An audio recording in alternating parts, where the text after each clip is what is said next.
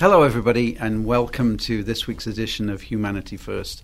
We have a regular guest with us today, Lee Whittemore, who's the director of our counselling services at Whitman. Hi, Lee. How are you doing? Hey, Peter. Thank you for having me back. I'm doing well, thanks. Well, I think it's probably a good time to have you in again. I often think you of the sort of roving mental health person at BAMSI who is called to all corners of BAMSI when we have issues like the passing of a resident or some sort of trauma type situation. You and your team are always there to provide support, and I just want to publicly thank you for that ongoing role that you play here at BAMSI. Thank you. We're happy to be able to provide that service and support to people. It's definitely needed.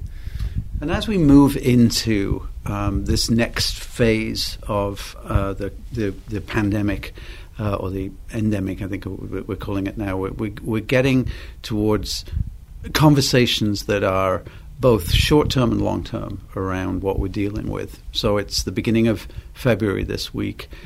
This January has seen some of the highest numbers of infections of people that we've seen since March of 2020. And again, that's had a huge effect on our workforce and our persons served. In fact, in a 2-week period in the middle of January, we had 170 people infected in the agency, which is the highest by far.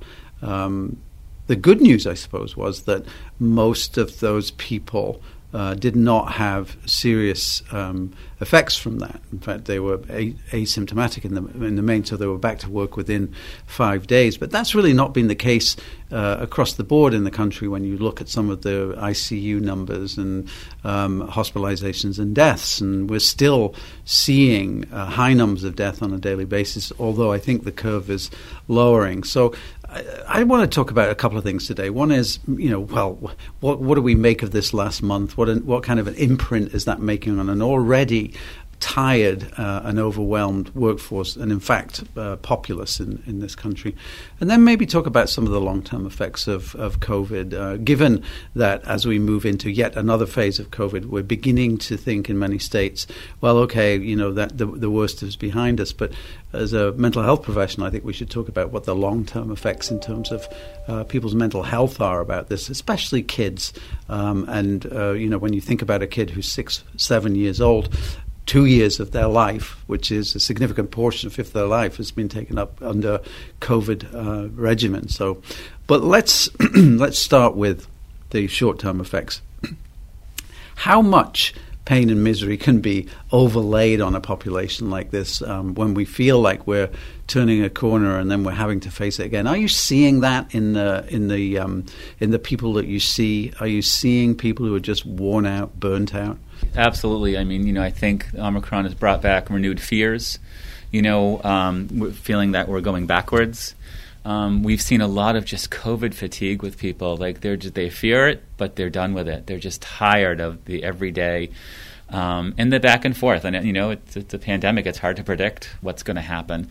I think a lot of people got their hopes up that life was going to get back to normal, and then the variants hit. In the latest one, at the clinic, we've temporarily gone back to mostly remote services. We're hoping, not too much longer, but just to keep everyone safe. But, even with clinicians, they're getting tired. Everyone wants to get back to normal, whatever normal is. But that's really hard to predict, going forward. But I think, in the people that we serve, just trying to get them through each day, a lot of mindfulness and supportive counseling, because there are a lot of renewed fears out there. Do you feel, I remember thinking about PTSD and the definition of PTSD in the original DSM-3 or whenever it was, and post-traumatic stress disorder, and it is defined in many ways, but it talks about natural disasters. It talks about upheaval. It talks about things like pandemics. Also talks about the family, which is another place where PTSD can happen. But it sort of makes this point that if people collectively suffer trauma, the effects of that trauma are different for those people en masse. And I was wondering about that the other day, because everybody can tell a story about how COVID has affected them and how difficult it's been for them. Do you think that sort of collective experience has helped or hindered people in terms of how they've managed COVID? I think it depends on the population. you're with at the time. I mean, I think for some, they feel we're all in this together, and I think for other people, they've really felt that their lives have been at risk, and that's really, increased their fears. COVID has not been equally distributed in the population. When you think about our own staff who've had to work through COVID, and certainly over the past 2, 3, 4 weeks have had to live in programs, and who have had to have been excluded from work for 5 days because of infections, it does affect people differently. And the workplace, of course, is one of those things. But I think, as we begin to take stock of this, as we begin to look at, well, what are the long-term effects of COVID? I hear a lot of things about people who have difficulty breathing, still people who have long-term loss of some of their senses, in terms of smell, things like that. Even some neurological issues that people are struggling with. But the conversation now is turning really to the brain and to the long-term effects of COVID for individuals who have lived through this. Couple of things. Are you, with kids that you're seeing a different behavior or a different sort of method of dealing with COVID from kids? Somebody said to me the other day that kids who have been, wearing masks so much over the past 2 years, are they as well sort of socialized to know facial expressions now that they haven't seen a mouth smiling for a long time? And what do you think some of those longer term effects are going to be? Let's start with kids. Well, I think for kids, younger kids who've been kind of developing during the pandemic, I'm not so sure they can't recognize facial expressions because they're on Zoom, they're on video the whole time without the masks. But I think the socialization effect is really there. I think that a lot of younger kids don't really know how to interact with each other. When you're home and you're on a video, if you don't like what the other person's saying, you just disconnect. And when you're with someone in person, you have to have the nuances of that interaction. So I think there's been a lot of, negative effects socially with kids, even high school students. They've been online. Last year, students only had to roll over in bed and, check into homeroom. They didn't have to get up, and they were still late. I can talk from personal experience in my home. But just, they want very much to get back to what they remember, I think, without the masks. And for a lot of the kids that I've seen and in and out of the clinic, the masks really aren't the issue. It's just, it's the fear. It's the fear, if someone got, closer to me than 6 feet, am I going to contract this? So I think there are a lot of fears that people are going to have to deal with, especially our younger generation in years coming. I think for school-age students, this is going on the 3rd academic year that it's affected. People in college, who were freshmen, it's affected their freshman year, their sophomore year, now their junior year. Proms have been canceled. A lot of the social aspects have been canceled, and education's been affected. But that all affects their mental health and their self-esteem and their level of confidence. Yeah. Especially in social situations. So it begins to it does make you think that it must be very difficult for a developing brain to understand all this, especially when there is so much divergence of thought about COVID. We've all seen this week the spat that's been going on Spotify that artists are saying that they don't want their music played if Joe Rogan is still spreading disinformation. Yet millions of people listen to Joe Rogan, so parents are having those conversations that go along the lines of more people have died from post-vaccine boosters than they have from the infection, those kind of things, which are easily discredited, I think, with the CDC. But in a way, we've moved into this sort of post-fact society, haven't we, where, or at least facts are fungible. Facts are whatever political or persuasion you feel that is relevant to you. I wonder how kids are dealing with that. They're coming into school and they're hearing one story. They might be going home and hearing another, and maybe they're caught in a very difficult situation and not really knowing what to believe. I think there's a lot of confusion with our younger generation. I think kids are confused because they're being taught one thing in school and then they're hearing something perhaps different at home, and I think that causes a lot of confusion. I also think that, they've been taught to stay 6 feet apart, wear a mask, and I think if we just totally, if we're going to just stop doing that, they're going to ask, well, where to go, So I think, and whenever you have confusion or unanswered questions, especially in young people, it causes fear.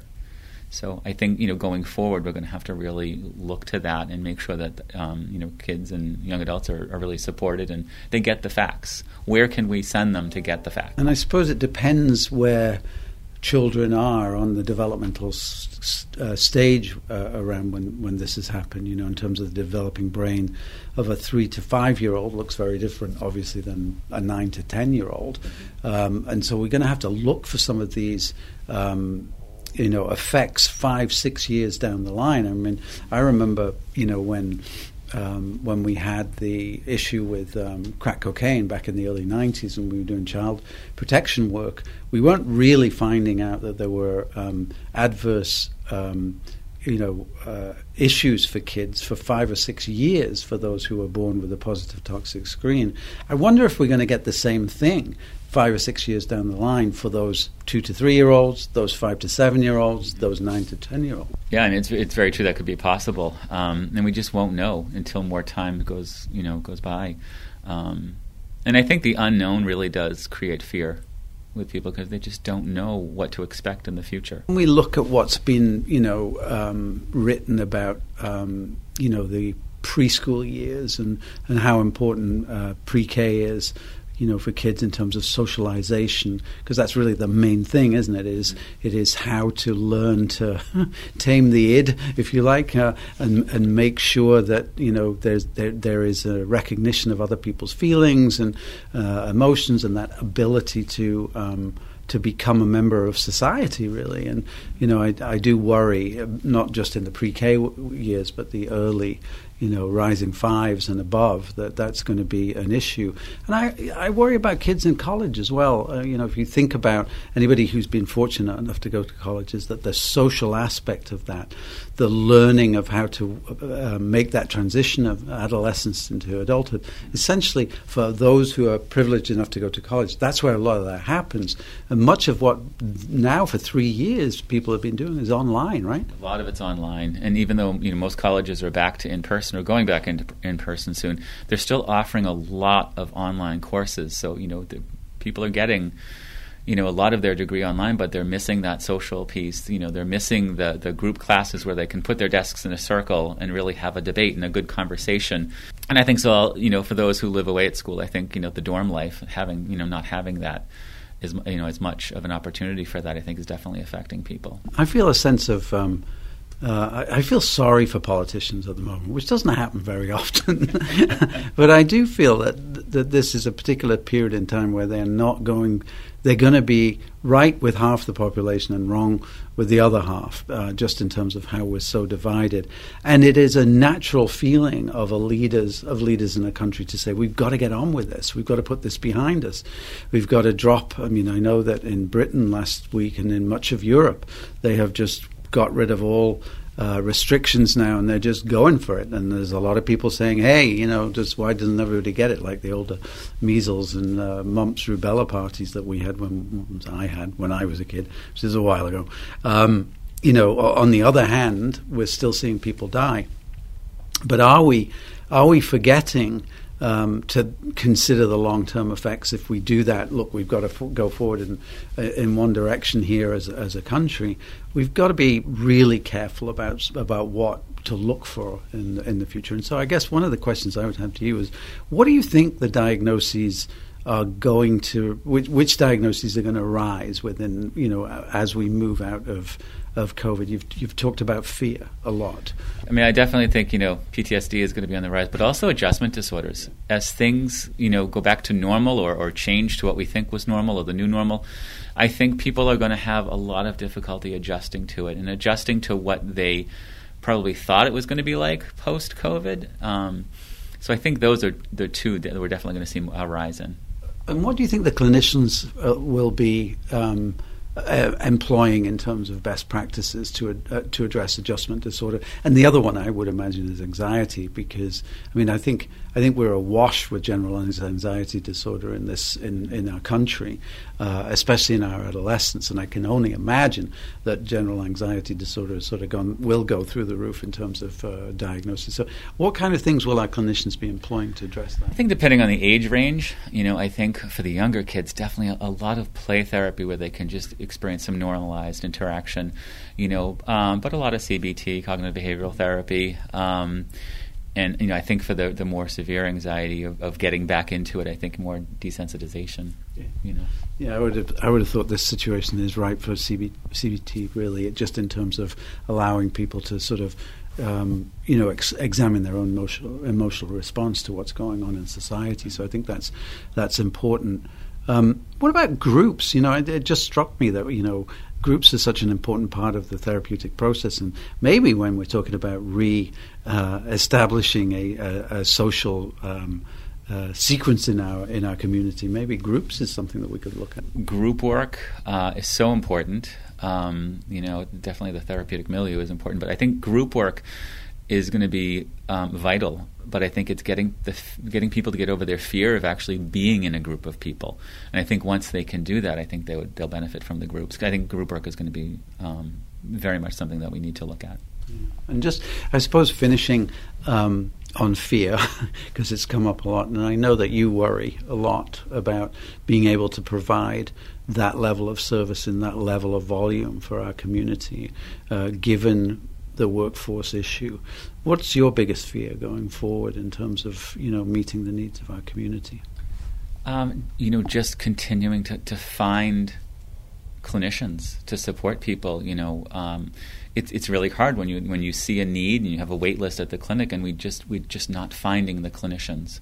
So that's my fear, just not being able to provide services to the people that need it. And if you were doing a commercial right now, trying to persuade that person who's thinking about a career, what would you say to persuade somebody that this is a field that they should go into?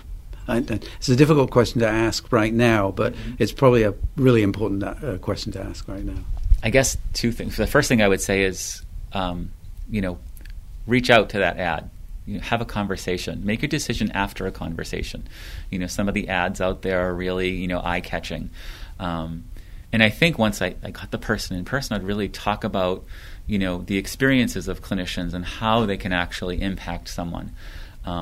Because right now, the ads are so they're just attractive. So people are going to actually go towards the attractive ones with the high salaries, and a lot of people want to do telehealth, and that's great. It's definitely a modality that's needed, but we also need the in-person and, the community mental health centers, need the staff. So just have that conversation. Well, I think that's true, and I think if I was to speak to funders, I would say some of the most important work is going to be done in community mental health centers in places like BAMSI over the next few years, in ensuring that we have a population that really returns and gets their mojo back. Because I think collectively in this country, COVID has done a number on us all, and nobody gets through this alone. Everybody needs help, and this is the kind of help that people need. Lee, I really appreciate you coming in today, and thanks so much for your insights. Thank you again for having me. It's always a pleasure.